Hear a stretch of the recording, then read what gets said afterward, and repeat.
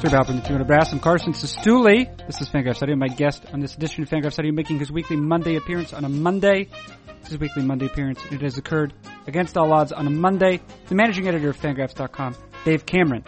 Dave Cameron is the guest on this edition of the program. As he does every week, Dave Cameron endeavors here to analyze all baseball. Of particular note this week, two notable players will remain absent from their respective clubs for at least 2 or 3 months. Starling Marte received an 80-game suspension after testing positive for PEDs. Madison Bumgarner, meanwhile, hurt himself while riding some manner of dirt bicycle and is expected to miss 6 or 8 weeks at the very least. What are the implications for Marte's absence and Bumgarner's absence to their respective clubs? What are those implications? That question, or those dual questions, serve as the basic framework for the conversation to follow. However, that same conversation is also marked by a number of tangents, because that's how humans talk, is why. And that's even also how Dave Cameron talks, is why. Speaking of Dave Cameron, he, for some reason, condescends to share the mantra that he repeats to himself before he records every episode of Fangraphs Audio. I should just be a good citizen and go along with it, even if I don't want to do this. Dark confessions like that one, and all of what's to follow. Allow me to remind you before we get to the conversation, however, that Fangraphs memberships exist. If you would like to show your support for Fangraphs.com, you can do so for a reasonable sum. And for a slightly less reasonable sum, you can acquire a Fangraphs ad-free membership, which allows readers to surf the part of the internet on which Fangraphs exists without the tyranny or the burden or the tyranny of banner ads, allowing for faster browsing speeds and also liberation from the distortive effects of advertising. So it's a win-win for everyone. What is it? It is Fangraphs ad-free membership. It's available by way of the link at the post for this edition of the program. Okay. Believe I've said all of the things that I am required to say. So let's get to the conversation. What is it? It is Fangraphs Audio. Who does it feature? Managing editor of Fangraphs, Dave Cameron. When does it begin? Right now.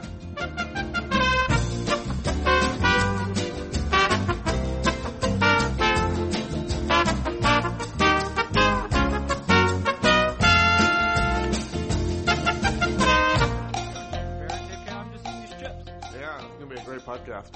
I want to tell you something. If you hear a little ambient noise, that's my neighbor. He's cleaning out his beehive. Is he eating chips too? No, but he's cleaning out his beehive, and that's not a euphemism for anything. That's not innuendo? No, it's not. He's really cleaning out his beehive. It's old John. He's cleaning out his beehive. All right. Things that happen in Maine. All his bees died accidentally because there was we had a little bit of warmth maybe in February, and they started waking up, Yeah. And then they didn't. They shouldn't have done that. They all died. Hey, can I make an educated guess? Yeah. Can I guess that John, the beekeeper who lives in Maine, is white? Yeah, you can make that guess if you want, sure. Yeah. Am I correct? Yeah. All right. Yeah. Well, Cameron. Yeah. This is. Do you want to get there? Do you want to start talking about that? Do you know that Maine is home to a rich immigrant community? Yeah, we talked about this, right? Like, there's a big Somali population. Somali and other African nations, and that's why one high school is particularly good at soccer. That is, yes. The high school in Lewiston was the state champs. Yeah. Because they had a number of young people from where soccer is the only sport, I guess, or the main sport. I can imagine Maine kids born and raised in Maine, probably not big soccer players. No, there's not as much, but probably more so. I mean, it's become, I think, when you and I were growing up, I don't know if this was your experience, it was my experience, it was a youth sport. Yeah. Soccer was a youth sport, and then I think probably, at least my opinion of it changed right around one World Cup, after which I think I probably got Gold TV or whatever. And it's been on ESPN, since I've been in college, the Champions League's been on ESPN or whatever. So I'd say probably for 15, 20 years now, it's been a sport you could access pretty easily. Yeah, but I think it's still largely a youth sport in America. I mean, obviously MLS is a thing, but it is on a lower rung than the other professional sports at the major level. Yeah. Do you think it'll pass the NHL? Eventually, yeah. I mean, I think, long run, yeah, sure. Short run, no. I remember watching... It's way behind. Is it? Yeah. I mean, there's like 12 MLS teams or something like that? No, I think it was 20 or 25. Is it really? Yeah. Okay, well, see, the uneducated person who doesn't follow MLS doesn't know how many MLS teams there are, so therefore is totally qualified to talk about the gap between leagues. Let's see. Let's count them. What is that? That's a new one that's coming. Los Angeles FC is coming. 1, 2, 3, 4, 5, 6, 7, 8, 9, 10, 11, 12, 13, 14, 15, 16, 17, 18, 19, 20, 21, 22. 22, huh? 22, okay. Yeah. Okay, well, they're not as far behind as I thought. There's a real special pleasure attached to those moments, Dave Cameron, when I'm able to witness you realizing that you might be wrong about something. Yeah, it doesn't happen very often. Oh, doesn't it? Doesn't it, Dave Cameron? Yeah. Hey, well, listen. I don't admit to it very often anyway. No, that's true. Yeah. I'm definitely going to inquire with you today about two clubs, Dave Cameron, that have lost an important player recently. Let's start with the team that lost their important player first, and that is the Pittsburgh Pirates and Starling Marte. I don't think we addressed this last week, only briefly maybe. I think this happened after we podcasted, actually. You're right, yeah. So unless we had foreknowledge, we did not talk about this. We had talked in passing about Adam Frazier. Yeah. Because he comes up with some frequency on the program, because I'm optimistic about his future. Yeah. I don't know if you've ever gone to the Baseball Savant StatCast leaderboards and sorted by like average exit velocity on like fly balls. Yeah. If you want to sort ascending, you will find Adam Frazier down there toward the bottom. Just pointing that out. So what is that, average exit velocity? On fly balls, yeah. Because like ground ball exit velocity, like it matters a little bit, but it doesn't matter that much. Like ground balls, whatever, you're not going to hit for a lot of power anyway. Mm-hmm. Adam Frazier, I think, on fly balls, his average exit velocity is like behind Ben Revere, maybe. It's not great. Well, not a... and do we know anything? What do we know about the rate at which that type of metric becomes reliable? I don't think we know for sure yet. I think people have done some studies, but because we have just such limited data, we have 2+ years of data, and not all hits are available, not all plays are tracked. It's difficult to come to firm conclusions. So it seems like when you sort the leaderboard and you see like Miguel Sano and Giancarlo Stanton and Aaron Judge at the top, you're like, this seems reasonable.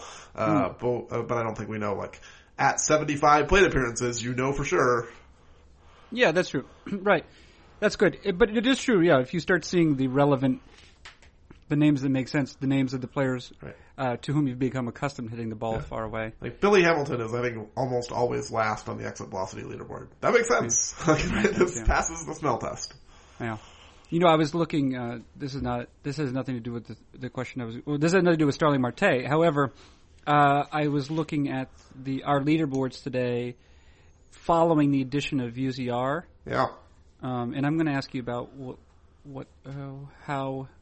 the implications, I guess, of this addition of UZR, of the updated methodology. But I saw that Byron Buxton, despite recording, what is essentially the worst line you could produce offensively, has at least compensated for that line sufficiently with his defense to be exactly a replacement level player.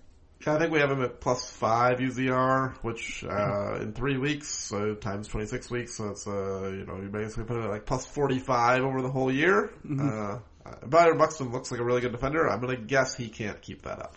No, sure, right, but that's the Billy Hamilton skill set, right? Right. Like this is kind of an interesting question of like, if you hit like a pitcher, which is what Byron Buxton's doing, mm-hmm. how good a defender would you have to be to make a roster spot? Like Byron Buxton in his current form isn't playable. Like if he did this he's already been out of the lineup regularly the last week or so. If he keeps struggling like this, he's going to end up back in AAA. But at the replacement level, he's at least rosterable. Like you could carry this guy as your fifth outfielder maybe if you just pitch it for him all the time and put him in as a defensive replacement. So the question would be like, if you hit like a pitcher, which Buxton's doing, how good defensively would you have to be in order to just be on the roster? And it looks like it's like +50 UZR. Yeah, that's what he's doing. What do we know about sending guys down I don't know, just because you see that. I mean, obviously, at a certain point, it's untenable for the major league team to have like an entire black hole offensively, right? Yeah. And the Twins don't necessarily have a lot of margin for error if they have any hopes of competing. So, but at the same time, you do not want a young player who has, at moments, been considered the top prospect in baseball, just sitting on your bench. Yeah. What is the recent history? I guess what is the general history of sending down a player like that? I mean, what are you hoping for? Yeah, I mean, I think the question is there something Buxton can learn at the minor league level that he can't learn at the major league level? And I don't know the answer to that question because at the minor league level, he hasn't actually struck out all that much. At the major league level, his career strikeout rate's over 40% now. And this year it's 50%. This is Joey Gallo levels of swing and miss. Byron Buxton in the minors is 20%, 25%. It's not good contact skills. It's not Adam Frazier, but you could live with a 20% strikeout rate. That's league average in the major leagues now. So the question is what is happening to Buxton in the major leagues to cause him to swing and miss with this insane degree of frequency that is not happening in the minor leagues? And is there some way for him to fix it in the minor leagues? And if the answer is no, then sending him down doesn't do you any good. Having him go back to AAA and post a 20% strikeout rate is not helping the organization. So I think that's what they're trying to figure out is can we fix this in the big leagues? Right. And it should be noted that he has posted non-elite strikeout rates, so right around 20% in the minor leagues. He's also done that playing at 2, 3, 4 years below the league average age. Right. So he's been ahead of the curve by age in every at every level at which he's played. Right. But you're right. It's that transition. In some players, it appears to have very little effect. Like Joe Panik, for example, who was a great contact hitter in the minors. He came up to the majors, and maybe his first season or two, he recorded a strikeout rate that was not on par with his minor league numbers. But that would have been difficult. Is the point? Yeah. But then you have players we were talking about Buxton, a player who has now. My guess is that the world does not spend a lot of time thinking about Travis Jankowski, but he's gotten quite a few plate appearances for the Padres this year, as he did last year. And Travis Jankowski routinely ran strikeout rates below 15% as a minor leaguer. And then last year, he struck out 26% of his plate appearances. This year, he struck out in nearly 36% of them. Right. And that is, you do not expect to see that. What is I don't know. How could that be? What do you think is it maybe the extra jump in velocity? Yeah, this is probably an area of study. Anyone who's listening to this who's oh man, I want to do a sabermetric research project on something that hasn't been thoroughly fleshed out yet. This is actually a really good one to tackle because you could say there is minor league velocity readings. The teams have it. You'd have to become friends with someone who works for a team who would give you minor league TrackMan data or something, or see if you could just talk to Sport Vision who has pitch effects still in the minor leagues and say, hey, I want to do a research project. Can I get anonymized data or some kind of access to data that I will sign a limited use license for, or talk to MLB, see if you can get it from them. You'd have to acquire the data somehow in order to have a systematic velocity readings that aren't just what people report on Twitter or something. But potentially you could even write a code that scrapes Baseball America. There's ways to acquire the data, but you could look at it and say, okay, are the guys who are having these big jumps in strikeout rates, is that something we can identify as did they face a larger shift in velocity from what they faced in the minor leagues to the major leagues? Is that an indication where perhaps these guys are struggling with 97 when they weren't seeing that in the minor leagues? Or is it pitches outside the strike zone? Are they chasing more breaking balls? What is the actual change in the evaluation of what they're doing? Is it high spin pitches? I don't think we know the answer to this, but it would be a fun research project. Yeah, well, and it's interesting because it might point to a certain type of certain type of skill set that doesn't translate particularly well, or a certain type of batting tools. Because, as I mentioned, there are players who do not appear to suffer much from it, and the thing that makes minor league translations or major league translations of minor league stats tenable in the first place is that as a population, there's a fairly normal penalty essentially for moving from AAA to the majors, right? Yeah. That's the average of it. But if you can identify some guys at the fringes who appear to adapt either particularly well or particularly poorly. And again, Jankowski is a strange example because he did not do a lot of striking out as a minor leaguer. Right. So why would that happen? Yeah, I mean, I think it's interesting because this axiom kind of exists in scouting circles, right? Where you'll hear about guys with a slider bat speed, and say, oh yeah, you can hit a breaking ball, but if you throw him anything fast, if you power him with a high fastball in on his hands, he's not going to be able to get around on it. This is definitely something that scouts believe to be true, is that some guys are certainly able to catch up with velocity and other guys aren't. Especially guys with longer swings. You hear that a lot, where this guy is going to basically get beaten inside with good velocity, but he can hit, 89 in the outside corner. But as soon as good pitchers start pitching him inside, he's going to be totally exposed. And I think you hear this a lot about kind of these quad A sluggers, like Dan Vogelbach. This gets talked about a little bit. Or what, I guess maybe, Tyler White, who the Astros used a little bit last year, was a guy who put up good minor league numbers, but scouts were like, this guy's not really going to hit. Because of the bat speed's not there. So the idea that there is an identifiable lack of skill that can kind of identify this guy is not going to produce what his translations would say is a thing that major league teams believe. And I think this is one of the reasons why Eric Thames signed for $15 million this winter, is people are like, we don't know what his performance against Korean pitchers tells us against what he's going to do against major league pitchers. Obviously, I think teams like to have a do-over on that one after they've seen what he's done to major league pitchers the first 3 weeks. So it would be fascinating to see, and I would imagine major league teams have already done this, but for the public, if we could find some way to either prove or disprove this idea that there are identifiable traits that we can look at and be like, this guy, here's the reason he struck out 15% of the time in the minors and 40% of the time in the majors. Yeah. We're not going to discuss Eric Thames at length this week because we did for much of our conversation last week. However, just an update, he's been worth roughly $12 million by the methodology we use, in terms of wins and cost of a win. He was signed for $16 million. Total. He's now paid for both his 2017 and 2018 seasons. And part of 2019. Part of 2019, yeah. So good contract, Brewers. Yeah. I mean, and I guess it's the most that Eric Thames could get. He probably wishes the teams believed the Korean translations a little bit more strongly, too.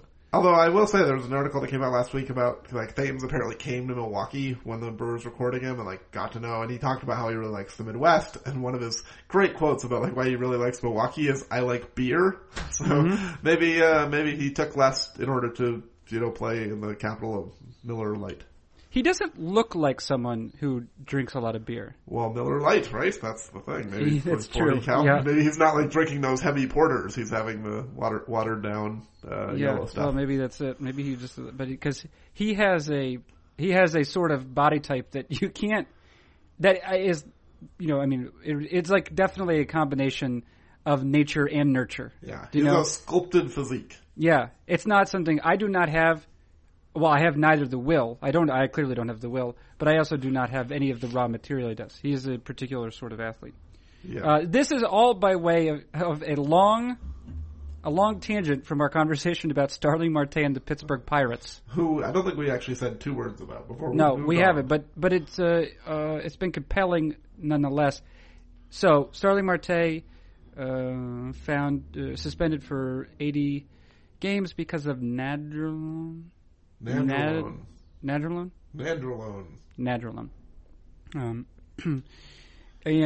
what seemed, especially maybe at the beginning of last season, to be, I'd say, one of the top outfields in the majors, one of the top outfield defenses in the majors, frequently referred to as an outfield featuring 3 center fielders, now has Andrew McCutchen in the center field following a subpar season there. Defensively, Gregory Polanco, I suppose, in one of the corners, and then some combination of Adam Frazier and Jose Osuna. Yeah. And whomever else they could stick Josh Bell out there if they wanted to. They could, yeah. So that's not great for them. I've seen estimates of 2 wins. I've seen it overall equaling 2 wins for the Pirates. Yeah, is that right? To lose Marte for half the season, yeah. Okay. Now, not on this program, but on the Blue Jays podcast, which we have been, for which we've become the hosts accidentally.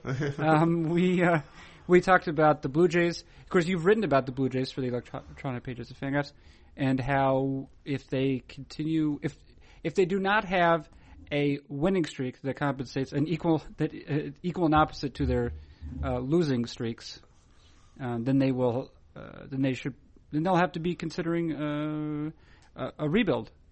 Does this put the Pirates in anything like that type of situation? It's probably not quite as desperate in the sense of like you can expect to get Starling Marte back for the second half of the year, and while you like Adam Frazier, it's not that hard to upgrade over replacement level players. So like, for instance, yesterday the Mariners designated for assignment Leonys Martin, who's he's Byron Buxton, kind of like, he's a good defensive center fielder who doesn't hit much. And he's off to a terrible start.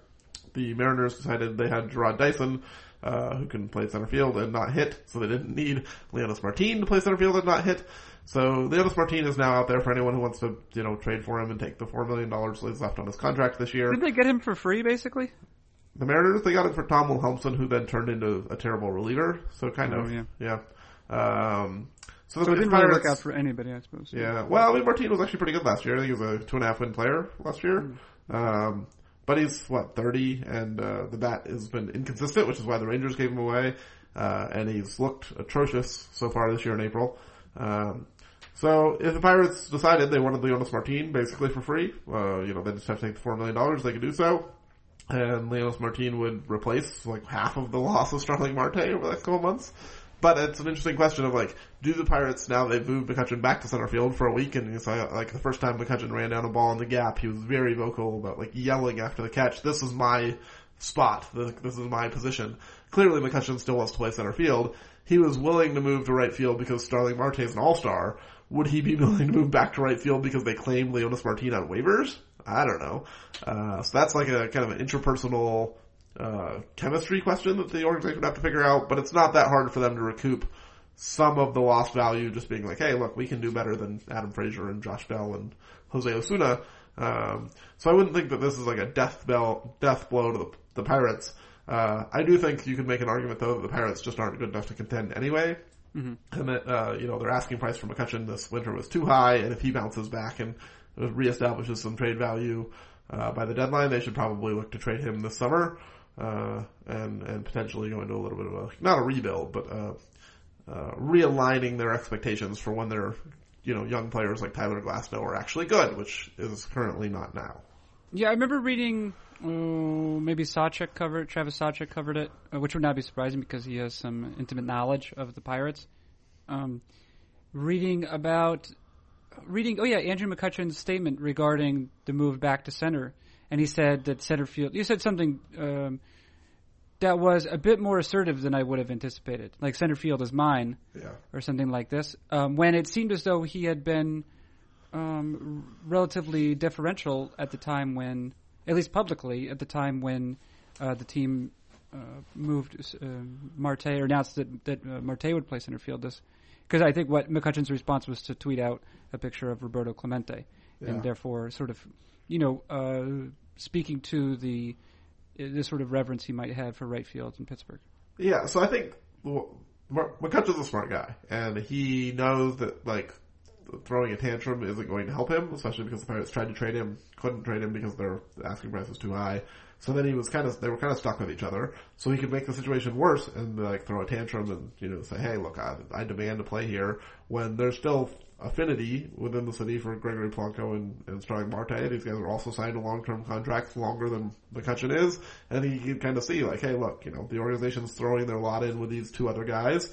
They probably have a future here. I don't. I should just be a good citizen, and go along with it, even if I don't want to do this.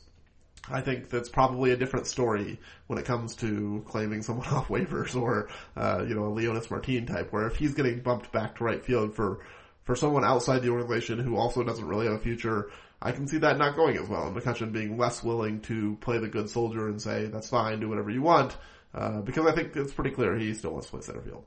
Yeah, it's really not an ideal circumstance anyway for the team. I mean, obviously above and beyond losing Marte, Marte, by the way, I hadn't realized how good he'd been. I was, in my mind, he is an certainly above average defender in a corner outfield. He can hit too. Right, and is good on contact, and he's still, he's not very good on contact. Is he not very good on contact? He runs like 20 to 25% strikeout rates every year. Oh, no, sorry. What I mean is he has essentially good results when he does make contact. Oh, yeah. His BABIP is high. Yeah, right. That's what I meant. Yeah. Sorry. Yeah. But yeah, and he's the sort of player against whom I'm perpetually biased, and because I guess I feel uncomfortable with my own ability to assess such a player in that, right. I mean, he's maintained like a 290 batting average as a major leaguer solely on the strength of the quality of his contact. Yeah, and he doesn't actually even hit the ball that hard. Like, Marte's a really interesting guy. That he doesn't control the strike zone, really. He doesn't hit the ball that hard, but he's really fast. And so a lot of his singles turn into doubles turn into triples, so he kind of gives himself extra power by getting extra base hits that maybe aren't extra base hits for everybody. And he hits the ball, he hardly hits over infield flies. So he gets, kind of the speed and spray bump in terms of BABIP. So he can run like a 340, 350 BABIP every year, which makes up for the fact that he strikes out and doesn't hit for a lot of power. Yeah, right. It was the same thing. The first player I ever sort of encountered like that was Howie Kendrick, I guess, coming up. Yeah. Because Howie Kendrick did not really control the strike zone particularly well. Kendrick didn't strike out. That was kind of Kendrick's thing. It was like Kendrick was an overly aggressive hitter, but he made a lot of contact. He was more of like the Jose Altuve mold. Yeah, I mean, but it's not like Joe Panic level. He struck out 17% of his plate appearances. So that's what last year? Well, in his career. Okay. Yeah. Well, I think early in his career, Kendrick was like closer to 10 early in his career. No, he was never. Really? The lowest he ever produced was 14.3, Cameron. 14.3 is closer to 10? It's closer to 10, yeah. It's not 10. That's like closer to 10. All right. Listen, Cameron. Wait. I'm observing you being wrong. That's the pleasure. Let me have this moment. The point is that the Kendrick's real skill is the fact that he has great results on contact. Right. Yeah. That's the point. These are the anti-Adam Dunns. They don't walk, they don't strike out that much, they don't hit for much power, but they're good anyway. Right. Yeah, and for me, it's terrifying to it. But everyone knew Kendrick was going to be, remember where one of the first issues I think I ever bought of Baseball America was like Howie Kendrick is going to be a 300 hitter. Right. And I was like, well, at the time I was like, okay. That's what I was like. That's how I talked. Okay. All right, we discussed Starling Marte. Let us draw our attention now to Madison Bumgarner and the San Francisco Giants, about which club you wrote today in the context of the loss of that player, Madison Bumgarner, who hurt himself. Is this? Do you think it's a true? I don't care. I honestly don't care. But do you think it's a true story? I don't know why. I don't know why he would make up something that made him look foolish. I mean, hey, I crashed my dirt bike, something I shouldn't be doing. Like, I'm pretty sure it's in his contract that he's not allowed to do this. I injured my shoulder on my off day doing a prohibited activity. Why would that be the story? Like, what were you actually doing that this was the better version? Like, you were actually murdering a hooker and it went badly? I mean, murdering a hooker with a dirt bike. Yeah, right. I can't imagine the true story that makes this the good alternative. Because this is it pretty in terms of especially probably pitcher contracts, is it pretty common to have limitations like that? Yeah, I mean, it's standard uniform player contract that basically everyone signs is you don't get to do dangerous activities. You don't get to play basketball, you don't get to ski, you don't get to do MMA. Like this is prohibited in basically every player's contract. Basketball's a dangerous activity? Yeah, you can tear your ACL. Yeah. And I feel like at least one player has hurt himself playing basketball.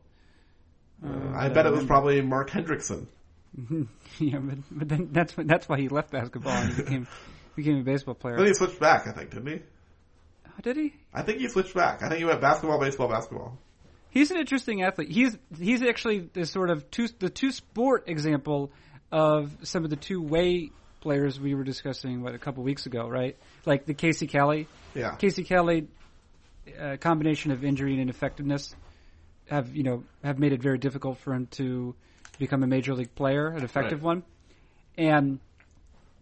But he was good enough at both to to sort of navigate, to be drafted in a pretty high by the Red Sox. And like Mark Hendrickson is probably, I mean, relative to the human population, he's like easily in the top 1% both of basketball and baseball, right? Yeah. And yet he is not not graded either, relative to other professionals. Yeah, that's right. Speaking of two-way players, this is an interlude. We'll get back to the Giants eventually. What do you like? Do you know Brendan McKay, the college player that you're obviously familiar with? How big a fan are you? Well, I'm not. Because you do these college stat posts occasionally, and you. I mean, I think he's a good pick a college player that you really like. Yeah, I mean, I think he's a good hitter, but I don't think he's. I mean, there aren't a lot of guys who play first base in college and then go on to a major league career. Mark Teixeira was pretty good. Okay, the fact that you brought about an example of a retired player, Dave Cameron, that's probably illustrative. There might be some other names, yes, but Mark Teixeira, and I guess this actually might prove both of our points. Mark Teixeira started off as a third baseman. Yeah, that's right. He did play third base at Georgia Tech, didn't he? Yeah. So that's the thing. Yes, a lot of times they become first basemen, but it's because so is Brendan McKay only playing first base because he's pitching and they don't want him like making throws on days he's not pitching? Yeah, that could be the case. You did not turn to me for all of the college information, but I don't think he's played a lot of like even corner outfield. Maybe he's athletic enough to do that. Well, anyway, from what I've heard, is McKay is potentially going to go number one overall, and I found this interesting. It's like a two-way college player potentially being the number one pick is kind of an interesting narrative. Yeah, I wonder how good he is relative to A.J. Reed from a couple years ago, because I think Reed was one of the best pitchers and hitters in all of the SEC. I have to say, Carson, I don't read most of the things you read on Fangraphs. I would read a post about Brendan McKay and A.J. Reed. Okay. How much better is Brendan McKay than A.J. Reed, if at all? That's the entire title. Yeah, I would read that post. Okay. Well, expect it weeks from now. Okay. What about if Eric Longenhagen wrote the post? I would read it. I would read it no matter who wrote the post. You would? Yeah. Okay. Well, we can look into it. I don't know. My initial thought is that Brendan McKay is probably best utilized as a pitcher. Well, if you're the Twins have the number one pick this year, and I think the Reds are 2. Yeah. So maybe more valuable to the Reds, who already have one of these pitchers who can hit, Michael Lorenzen. So they have a whole team of them. Yeah, just be like, well, we're not going to have good hitters. Let's have pitchers who can hit. Has it actually? Oh, the Reds' bullpen has been interesting recently. Yeah, they've been pretty fluid. Way. Yeah. I wrote about it. I think Craig Edwards wrote about it a little bit. Raisel Iglesias is like the closer, but sometimes he comes in the third inning. and in high leverage situation. Yeah. And Lorenzen throws the ball hard. I guess I hadn't realized he throws the ball so hard. Yeah, Iglesias and Lorenzen are high quality relievers being used in a very non-traditional manner. And then there's a third pitcher, Wandy Peralta. Have you seen him throw yet? Yeah. He's and to give a sense of how obscure he was, Jeff Sullivan, I think one of the first days of the season, wrote a piece in which he said something. He invoked Wandy Peralta's name, and he had to add in parentheses, this is a player in the Cincinnati Reds. Yeah, this is not the first time I saw it was like Wandy Rodriguez got caught lying about his name and like came back as like an AgeGate guy. And this is the new Wandy Rodriguez. No, this Wandy Peralta is just another person. There's two Wandys out there. The Wandy Peralta throws 95 miles per hour from the left side, and he also throws a slider and a changeup, and that it was the changeup with which he got the most swings and misses the day I watched him. Yeah. I would say like this like surge of velocity has made it like the other day, like I saw Jacob Barnes pitching for the Milwaukee Brewers, and he struck out the side against the Cubs and just looked like he was throwing 96 to 98 with a crazy slider. And I was like, this is a guy I've never heard of, who just struck out like Chris Bryant and Anthony Rizzo and just like mowed through, and like I don't know anything about this guy. He's a middle reliever on a rebuilding team. He's like the number 2 setup guy behind Corey Neville. Like this is not a guy you'd be like, oh yeah, this is someone I expect to be throwing. It was 5 years ago that if you were throwing 96 to 98 in college, you were a first round pick, even if you were a reliever, right? Like there was like the Ryan Wagners and like teams were just like anyone who could throw in the upper 90s, even if they didn't project at all as a starter. This was a first round pick, or at least like a second round pick, or like, one of the teams that was trying to, get a guy to the major leagues really quickly would have used you as a high first round pick. So, like, Jacob Barnes is now just a nondescript guy. Just another middle reliever in Milwaukee on a team that's not trying to win. throwing what would have been first round pick stuff a few years ago. Yeah, it was crazy. Well, like, I mean, there are a bunch of guys out there like that who ascend from anonymity to a regular setup role. Yeah. I mean, Kyle Bearclaw. Kyle Bearclaw. Yeah. I mean, last year this time, did you know who Kyle Bearclaw was, or mostly because he was like kind of the three true outcome pitcher, so I knew him because his walks and strikeout rates were both insanely high. Yeah. But and then Hector Neris, yeah. On Philadelphia, and he has one nasty pitch, doesn't he? He's got a splitter that he throws like 80% of the time. Yeah, that's right. Yeah, but he also throws quite hard. There's just this. The game is just full of like, who are you? Oh, you throw 98. Cool. Okay, Giants. Yeah, let's talk about the Giants. So they don't have Madison Bumgarner, and they won't. What the optimistic projection is 6 to 8 weeks, right? Yeah, and it sounds like since that came out, a lot of people are skeptical about that timeline. Like Buster Olney and Ken Rosenthal and some others have noted, like people within the Giants organization think this could be a season-ending injury. Okay, and in the meantime, what the Giants put up, was it the second worst record? Yeah, the worst record in the National League, second worst record in baseball, 6-13. And after the Bumgarner news came out, they went to Colorado and got their brains beaten in by the Rockies. And yet, Dave Cameron says, "Don't punt the season." Yeah, don't do it just yet. So Andrew Baggerly wrote a column for the Mercury News. I think that's the news name of the paper. San Jose Mercury News, maybe. And he basically said, like, it's an even year, or it's an odd year. This is not the Giants' year. Let's just punt the season. You can trade Johnny Cueto and Eduardo Nunez. You can look at some young kids. This is a team that's getting older.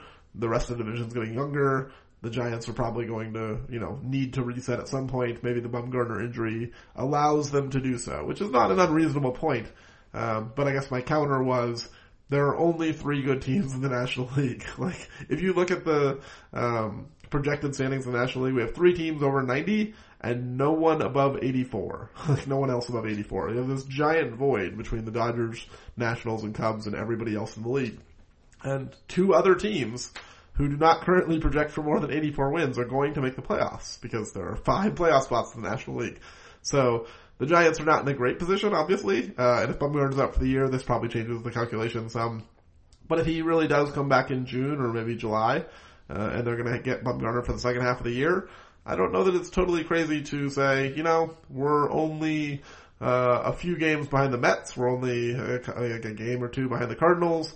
These are the teams we actually think we're going to be competing against. It's nice that the Rockies are off to a good start. Good for the Diamondbacks for having a good April, but we don't actually expect the Diamondbacks to play 600 baseball all year long. And so we think that we can get to 85 to 88 wins, and that's going to keep us in the playoff race. Okay. Dave Cameron, I don't know entirely what we discussed. Essentially, this has been a series of tangents. And yet, it has added up to 35 minutes of baseball content. So I should stop talking. We should all stop talking. Yeah, okay. I think that what you've done is you've fulfilled your obligation to Fangraphs Audio. Okay. All right. Sorry, Giants fans who listened for 34 minutes and got very little on Madison Bumgarner. Yeah, well, you wrote a whole piece about it. That's right. 1,800 words. Go just read the site. Yeah, that's right. and some of them are good. Let's see. Oh, yeah, so I say thank you, Dave Cameron. You're welcome. Yeah, all right. And then I say this has been... what do I say? Say that is... Yes, here's what I say. I say that has been Managing Editor of Fangraphs, Dave Cameron. I'm Carson Stuley. This has been Fangraphs Audio.